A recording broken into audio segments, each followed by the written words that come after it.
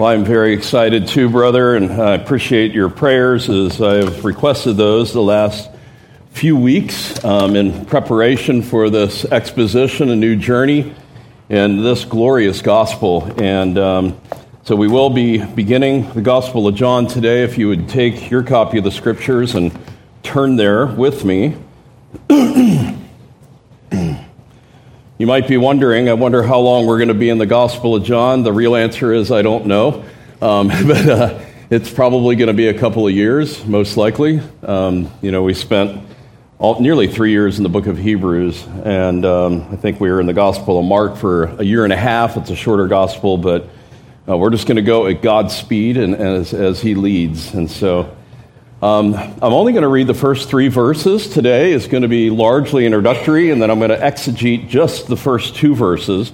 So that's our plan. And hopefully my cough will stay under control. That just randomly decided to come back about at the beginning of the service. So let's read. In the beginning was the Word, and the Word was with God, and the Word was God. He was in the beginning with God.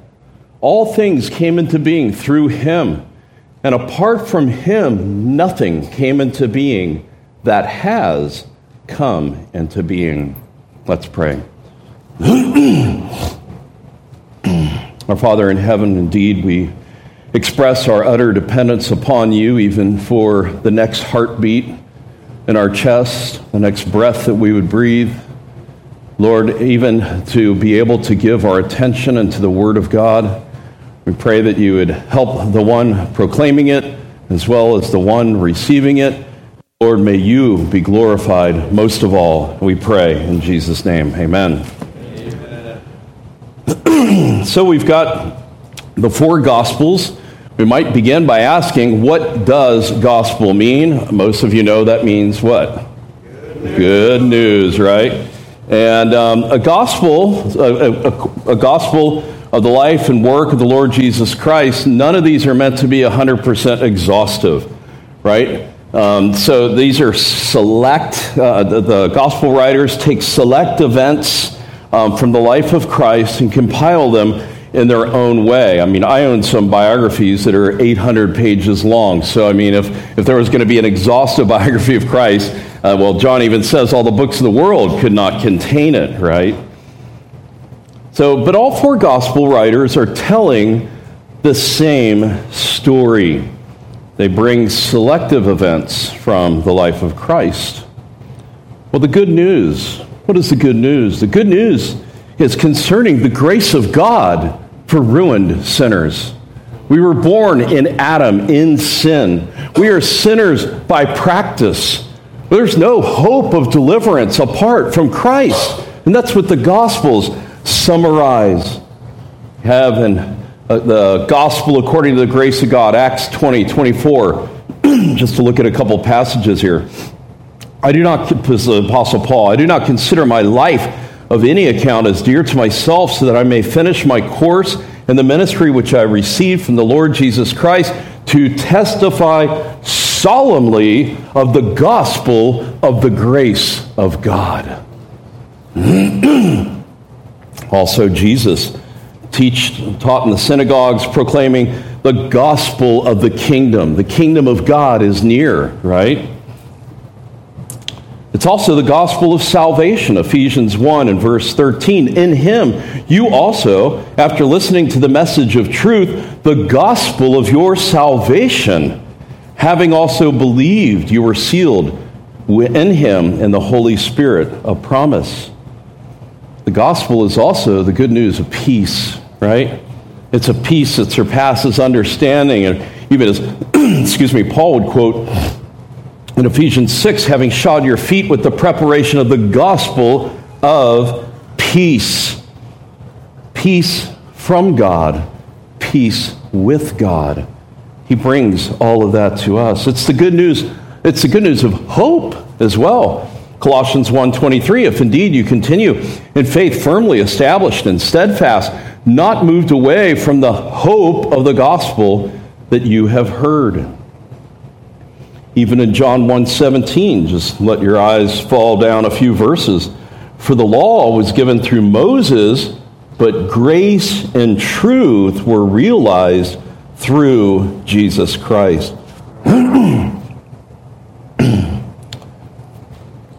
Actually, in our scripture reading, we just read in Isaiah chapter 40, there in verse 9, get yourself on a high mountain, O Zion, the bearer of good news. Lift up your voice mightily, O Jerusalem, the bearer of good news. Say to the cities of Judah, here is your God. So, we have the gospel of the grace of God, the gospel of Christ. At least 8 times in the New Testament it's called that.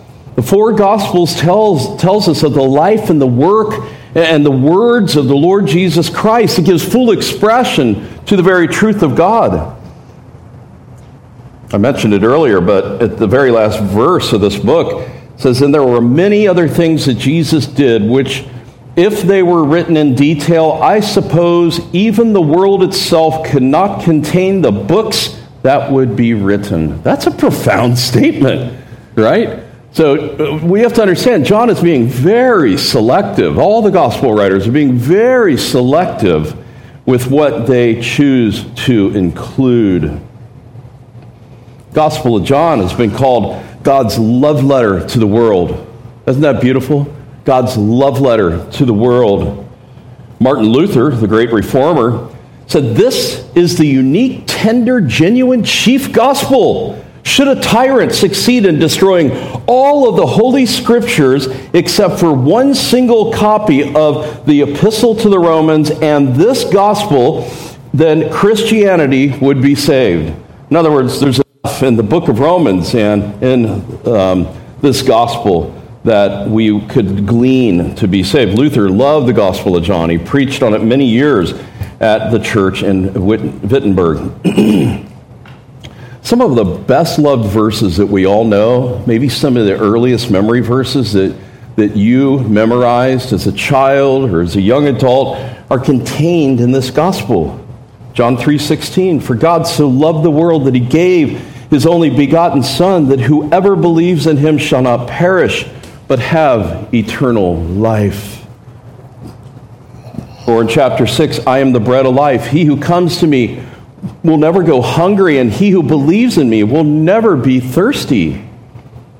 Or in chapter 10, I am the good shepherd. Or chapter 15, I am the true vine. Or chapter 11, I am the resurrection and the life. These statements of deity. Even when folks are nearing their deathbed, and I know I've been asked to read this several times in such occasions, visiting the sick and those that are nearing death, they ask for what passage to be read? John 14. And there it states, do not let your heart be troubled.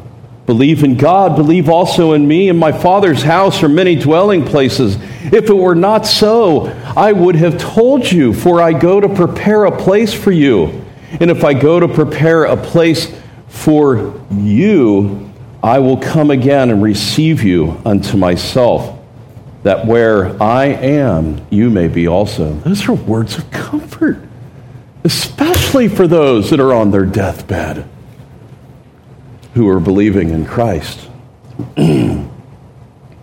I've also seen unbelievers, people that I've ministered to over the years in retirement home ministries that I've talked to enough to discern that they're not truly in Christ, but they have that childhood influence. They know the words of Amazing Grace, and they often want Psalm 23 to be read to them. But if you're not truly trusting in Christ, they're just mere words. Arthur Pink said this, in this book we are shown that the one that was heralded by the angels to the Bethlehem shepherds, who walked this earth for 33 years, who was crucified at Calvary, who rose in triumph from the grave, who 40 days later departed from these scenes, is none other than the Lord of glory.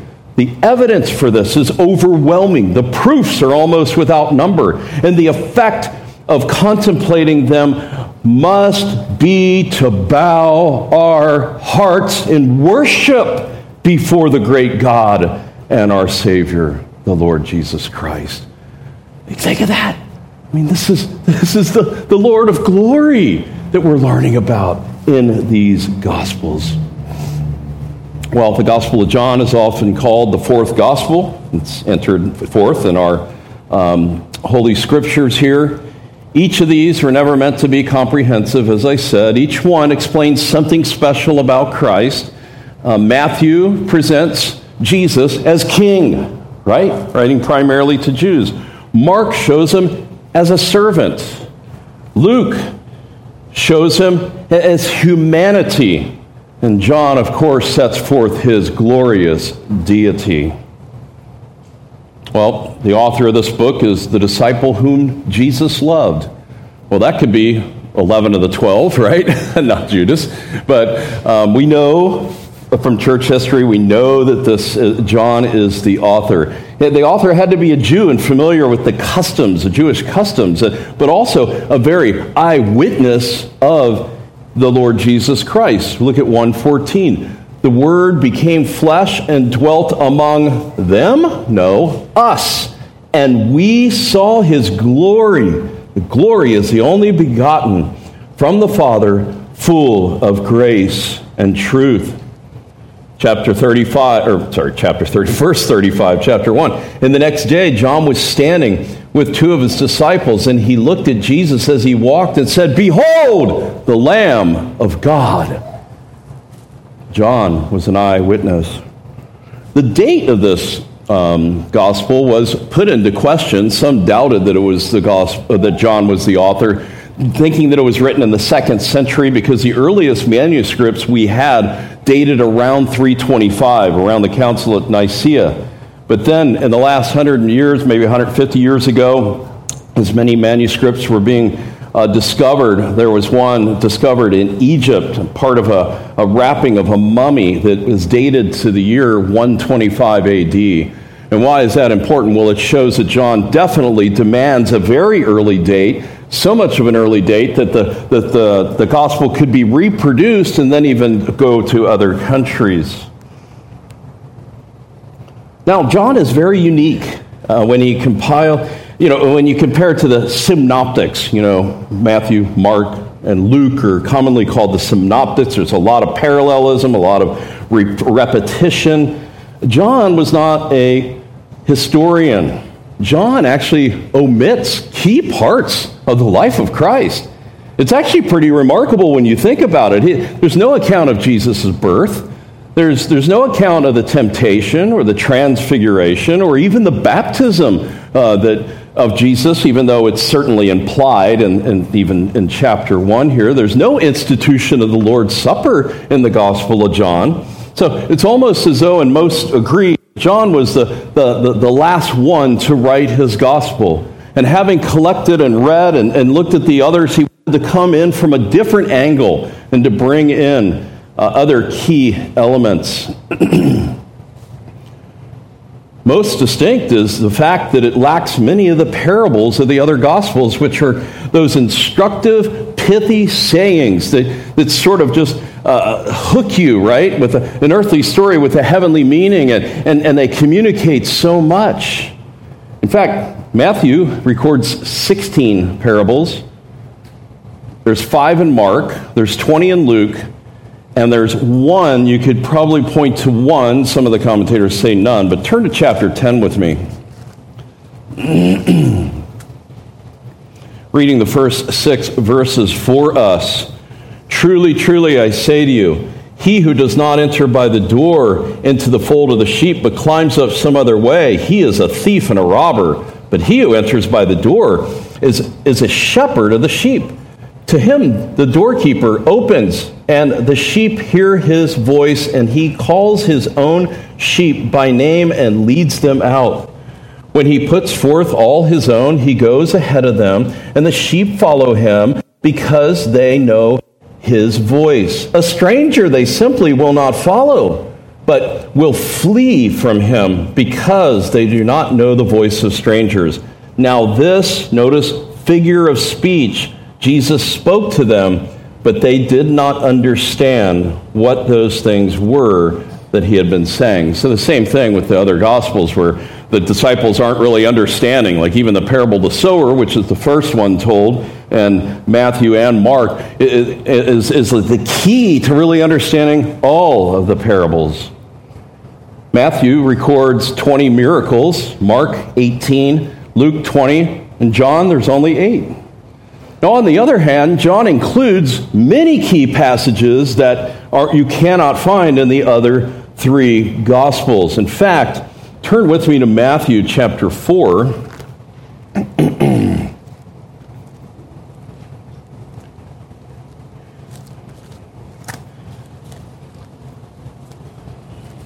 Matthew 4, looking at verse 11 and 12. Now, you have the temptation of Christ from verses 1 to 11. The angels came to minister to him in verse 11. And then in verse 12, now when Jesus heard that John had been taken into custody, he withdrew into Galilee. There is a gap of several months in the life of Christ between those 2 verses. And the other Gospels do not capture it either. And what John includes is really the early ministry of Jesus in Judea, probably 4 to 6 months of ministry. He alone writes of the water being turned to wine in John 2, of Nicodemus, the religious leader, coming by night, the encounter with the Samaritan woman, the encounter with the Pharisees in 5. So really, from John chapter 1 and verse 19 through chapter 5 is tucked in between Matthew 4, 11, and 12. And that's just a neat puzzle to understand there. Perhaps most precious is the Upper Room Discourse, chapter 13 to 17 of John, that beautiful, intimate scene with the disciples that communicates so much truth. So the Gospel of John, on the one hand, is very basic and easy to understand, that even our children can capture a lot of what's there. But it's also very deep and profound. In fact, Richard Phillips says this: John, the Gospel of John, is a pool safe enough for a little child to wade into, but deep enough to drown an elephant. So there's deep theological truths that are here. John combats the heresies that were arising in his day, writing probably in the latter part of the 1st century. It's meant to be evangelistic. John realized that he had a mixed audience, and so that was his purpose.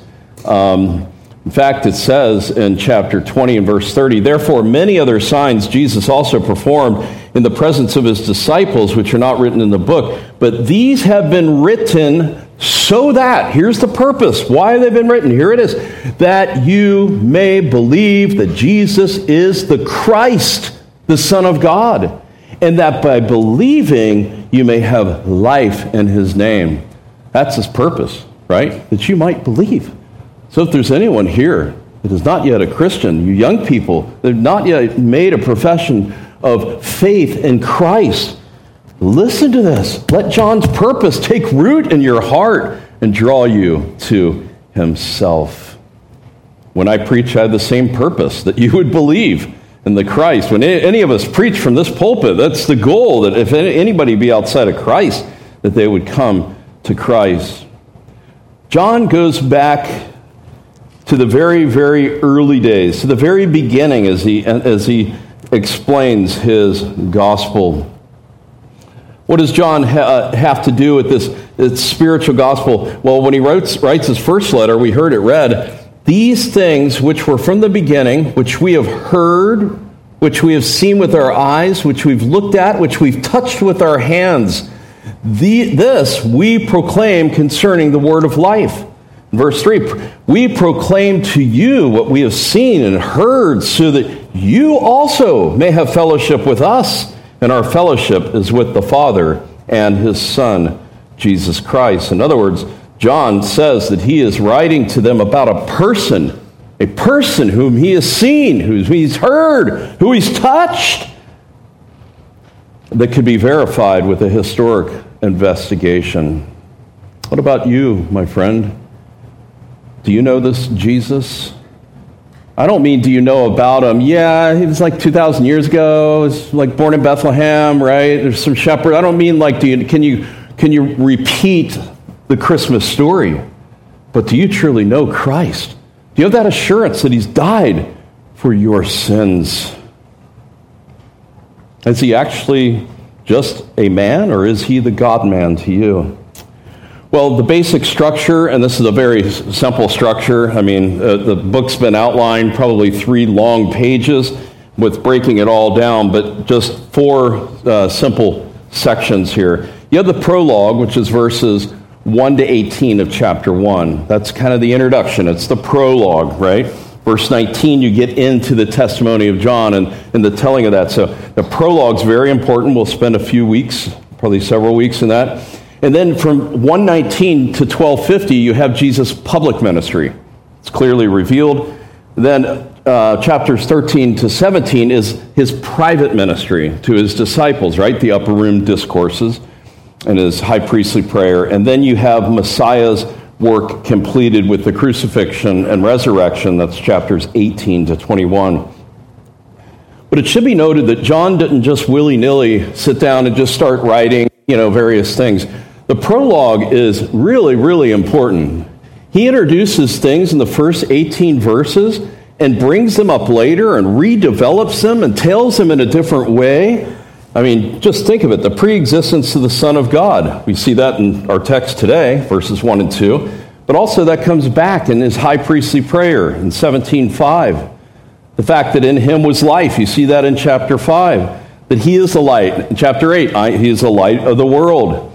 That light rejects the darkness, chapter 3 and verse 19. Christ not received his own, that's developed in chapter 4, and so on and so on. There's so many different things that we'll see as we kind of go through these first 18 verses that we're going to see those further developed, if that makes sense. Now, let's go ahead and seek to expound these first 2 verses.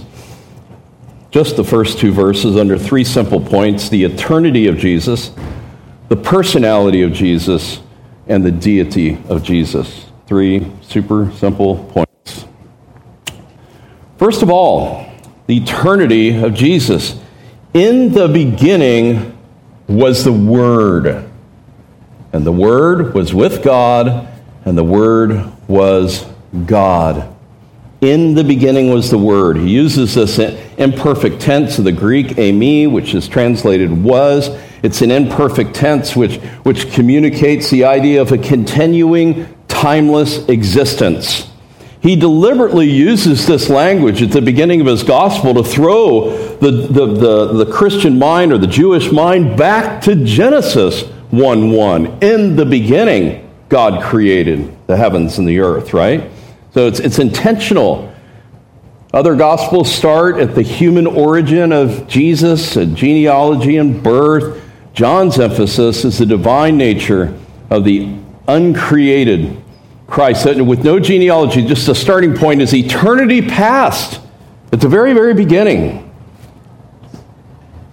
In the beginning was the Word. The Word, the Logos, to Greek philosophers, the Logos was impersonal and abstract, of reason or order of the universe. But Logos, who is that? Of course, it's the Lord Jesus Christ. He makes that clear in verse 14. The Word became flesh, right? That's the Lord Jesus Christ taking on humanity. So he was already with God when creation even began. Leon Morris says, the Word existed before creation, which made it clear that the Word was not created. The Word is not to be included in and among the created things. Implication, if the Word already was in the beginning, then either he must have been with God or he must be God, and John teaches both. He was with God and he is God, right? That's really what he is saying here. And there's a mystery of the Trinity. We'll talk about it in a little bit. But John is giving his eyewitness account throughout this letter. So, Jesus took on real flesh, real blood. He was not a ghost. And even in this opening verse, he's telling us something of the awesome things about the Lord Jesus Christ, his eternity, these attributes, his majesty, his deity, even the fact that he is the creator, right? All things came into being through him, right? And so it's an amazing thing.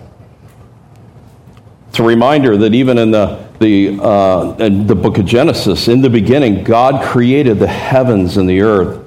So this word always existed as the Son of God, as the second person of the Trinity. Psalm 102, which is quoted in Hebrews 1, says, O Lord, in the beginning, laid the foundations of the earth, and the heavens are the works of your hands. Next, the personality of Jesus. We see that in 1b and verse 2. And the Word was with God, and the Word was God, and He was in the beginning with God. Well, 8 times in the creation account in Genesis 1, it says, God said. It was by God's Word that He brought creation into being. And Jesus is a distinct person. And why do I call this the personality of Jesus? Look at verse 2. And He was in the beginning with God. That's telling us something about the Son, something about the Father. It's telling us something very beautiful. When it says, and He was in the beginning with God, it's pros, it's towards God. It's a picture of face-to-face fellowship. It's a picture like two lovers looking into each other's eyes. Utter purity and holiness. They're facing each other.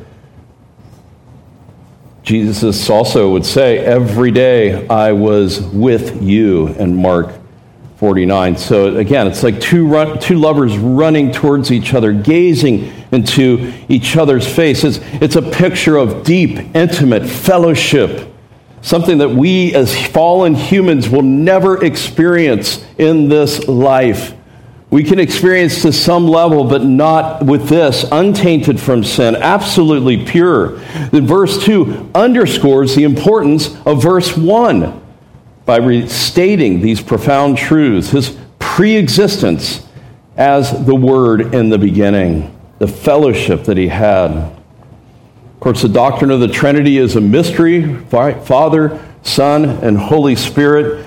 You see, even at the baptism of Jesus, the Holy Spirit descends like a dove. The Father speaks, this is my Son in whom I'm well pleased. There's a beautiful picture there of the Trinity. Even back in Genesis 1, let us make God in our image, Elohim, which is by nature a plural reference to God. The Trinity is eternal and immutable and cannot change.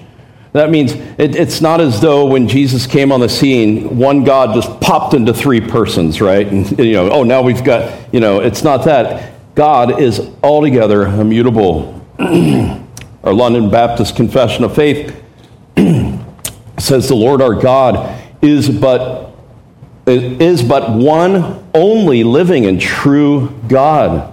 And yet we know God exists in 3 persons, right? 3 distinct persons, each having the whole divine essence, and yet the essence is undivided. I know these are deep things. These 3 persons are interpersonal and have relationship and fellowship, one with the other. Now, don't think of God as think of water with 3 modes, right? Steam, running water and frozen water. Don't think of it like that. Or even that, God, it's 3 roles. It's okay because, I'm a husband to my beautiful Jennifer who's homesick. I'm also a father to many children. And I'm also an elder in a church. So I have 3 roles, right? But you can't think of God that way because each has a peculiar role. It's blasphemous to say the Father died on the cross. And sometimes when we ask men to pray for the Lord's element, rarely, as we're about to have the Lord's Supper, a young man that maybe is new will let that slip. Thank you, Father, for dying on the cross. It's actually heretical. If you've heard that here, we're sorry. but so in other words, you can't refer to it like that. They have distinct, particular roles. And it's a beautiful picture of this eternal fellowship, this complete contentment. And even in 1 John, that his purpose in writing, he says there at the end of verse 3, so that you too may have fellowship with us. And indeed, our fellowship is with the Father and with his Son. We must understand that God does not need us, and yet the triune God in eternity past forms a covenant of redemption amongst the three persons of the Holy Trinity, that he would create a world, that he would create mankind. It's a beautiful, beautiful picture, this Trinitarian covenant, so much mystery. So that's the personality of Jesus. Now the deity of Jesus is obvious. The Word was God. The clearest, most direct statement in all of Scripture that Jesus Christ is the Word. You go, well, how do you know the Word means Christ? Well, in chapter 4, I don't know why I keep saying chapter, verse 14, the Word became flesh, right? And dwelt among us, speaking of his incarnation. There's no definite article there. It's not the Word was the God. The Word was God. It's plain, it's simple, it's direct.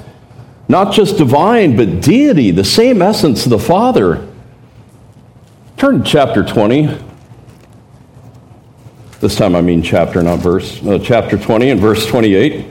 You know that scene in the upper room there where Jesus appears after his resurrection, and Thomas is not there. Thomas says, I will not believe unless I can see him and put my finger in the imprint in his side. And then look in verse 27, actually. And he said to Thomas, reach here your finger and see my hands. And reach here your hand and put it into my side. Do not be unbelieving, but believing. You remember earlier, he was saying, I will not believe unless I can do these things. Jesus gives these commands. They're imperatives in the Greek. To do this, do that, do that. And what does he say? Verse 28, Thomas answered and said to him, my Lord and my God. Now, if Jesus was not God, there's no account of him saying, oh, no, Thomas, I'm just a son of God. I'm under God. Don't call me God. No, he accepts worship as God.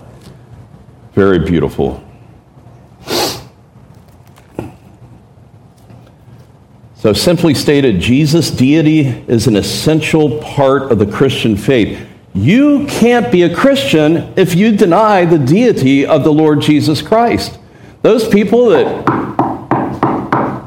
Hi, I'm with the Watchtower Society.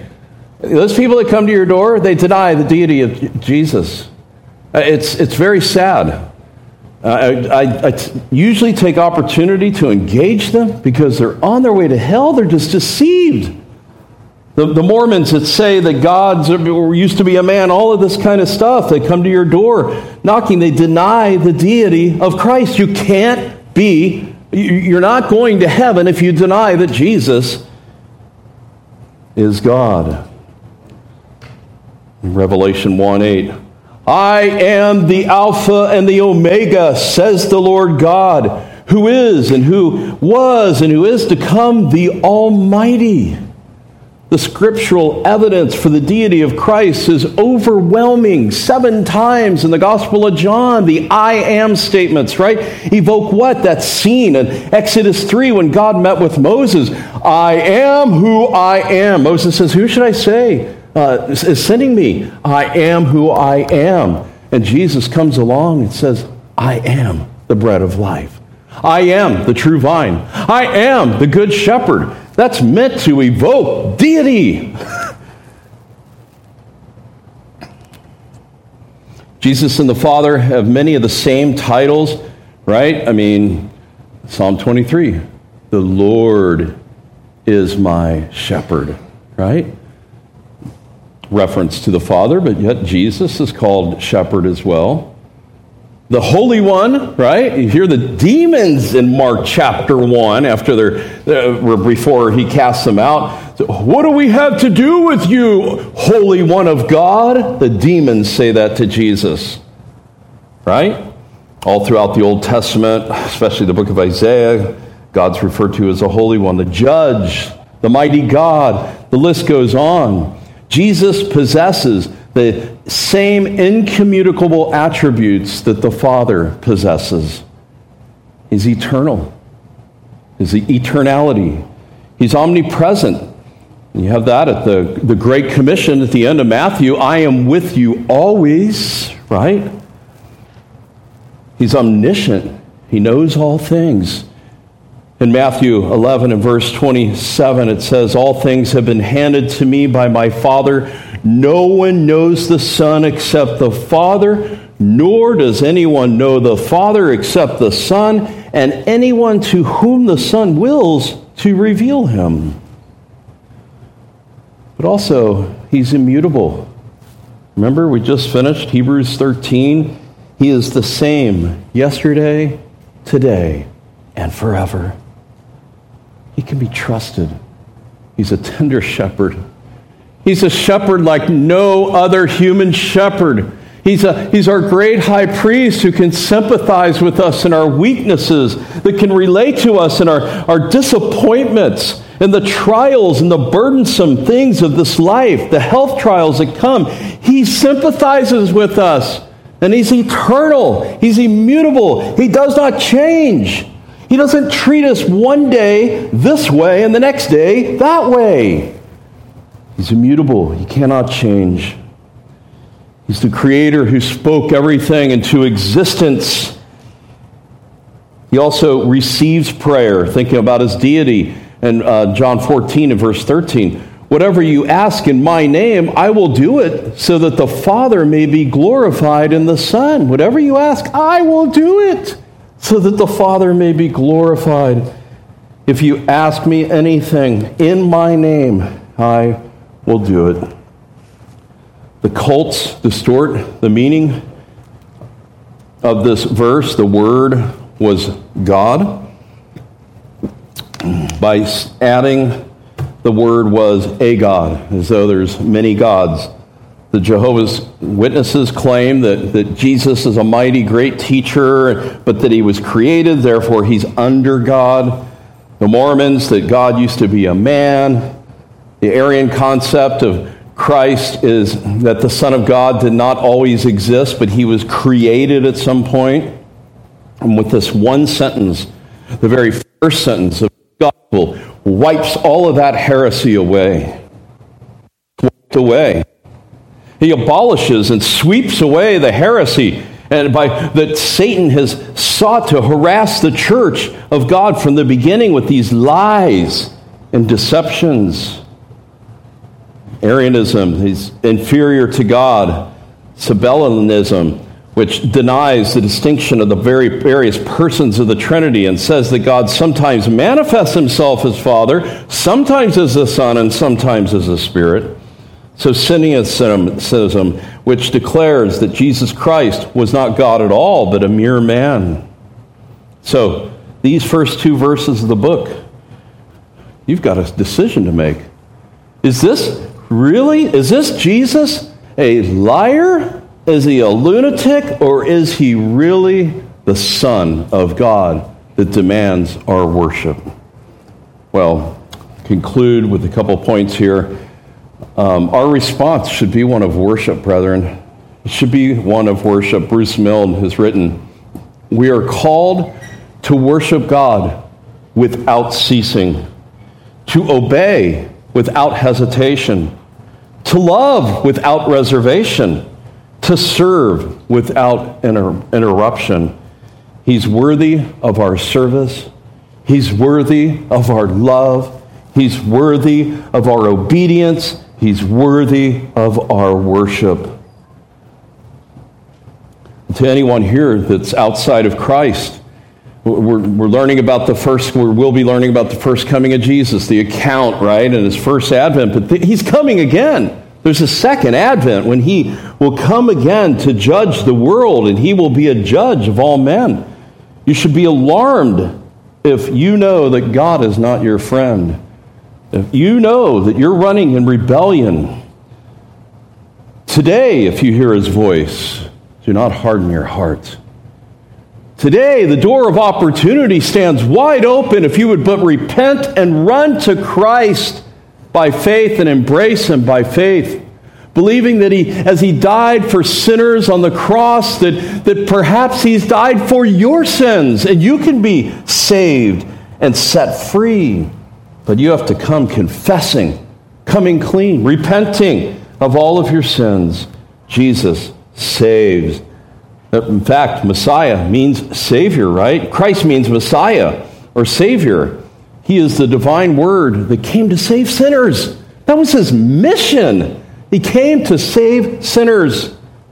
He came to answer life's greatest problems, the reality of death.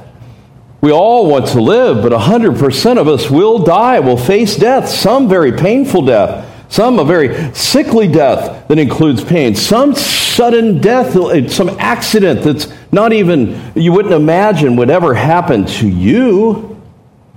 He comes to give eternal life to those who believe. He's the one that said, I am the resurrection and the life. Do you believe this? He asked Martha. Our biggest problem is that we're naturally alienated from God by our depravity and by our sin. Our guilt testifies that we are under the wrath of God. You know that voice in your head? And I'm not saying when Satan comes to accuse you, you should be able to recognize that. But our conscience that he's given us, that when we do a certain thing, we know that it's wrong, and conscience convicts us. Henry Ford on the assembly line 100 years ago, his assembly line broke down. He was desperate. He called in several repairmen to fix it. He's realizing he's losing money. He finally called Mr. Steinmetz, a mechanical genius who built Ford's plant. And he came and he tinkered for a few minutes and fixed it and sent him a bill of $10,000. That's 100 years ago. What would that be? $300,000 maybe today? Something like that. Well, Ford complains. And do you think it's too little or too high for a little bit of tinkering? So Steinmetz revised the bill and put $10 for tinkering, $9,990 for knowing where to tinker. Well, Jesus knew how to fix this broken world. He came, this world, shedding His own blood. The awesome thing is, He does not present us with a bill, but He offers us the free gift of salvation if we would come to Him to enjoy eternal life. I'll end with reading these verses that should be very familiar. Chapter 3, verse 16. I know verse 16, probably all of us know it by heart, but I want to read through verse 19 so you can capture its context. For God so loved the world that He gave His only begotten Son, that whoever believes in Him shall not perish, but have eternal life. For God did not send the Son into the world to judge the world, but that the world might be saved through Him. He who believes in Him is not judged. He who does not believe in Him is judged already, because he has not believed in the name of the only begotten Son of God. This is the judgment, that light has come into the world, but men loved darkness rather than light, for their deeds were evil. Our Father, we do pray that you would be pleased to warm our hearts with these truths that we've been discussing even this very day. Lord, we pray especially for any whose eyes have not been opened, Lord, and we know that you're sovereign, and that's a work that you have to do. And so we pray, Lord, that you would have mercy on any here, especially our young people, especially with the baptism coming up in just a couple of weeks. We hope and trust, and Lord, that you would stir amongst our young people. Lord, I pray that for those of us that have been in Christ for a year or even 30 years, Lord, that we would grow in our worship and adoration of the triune God, that we would grow in our appreciation for all that the Lord Jesus Christ has said, all that He has done in His works, and all of who He is in His person. Lord, we are so finite. We are so limited. We long to grow. Enable that, we pray. In Jesus' name, amen.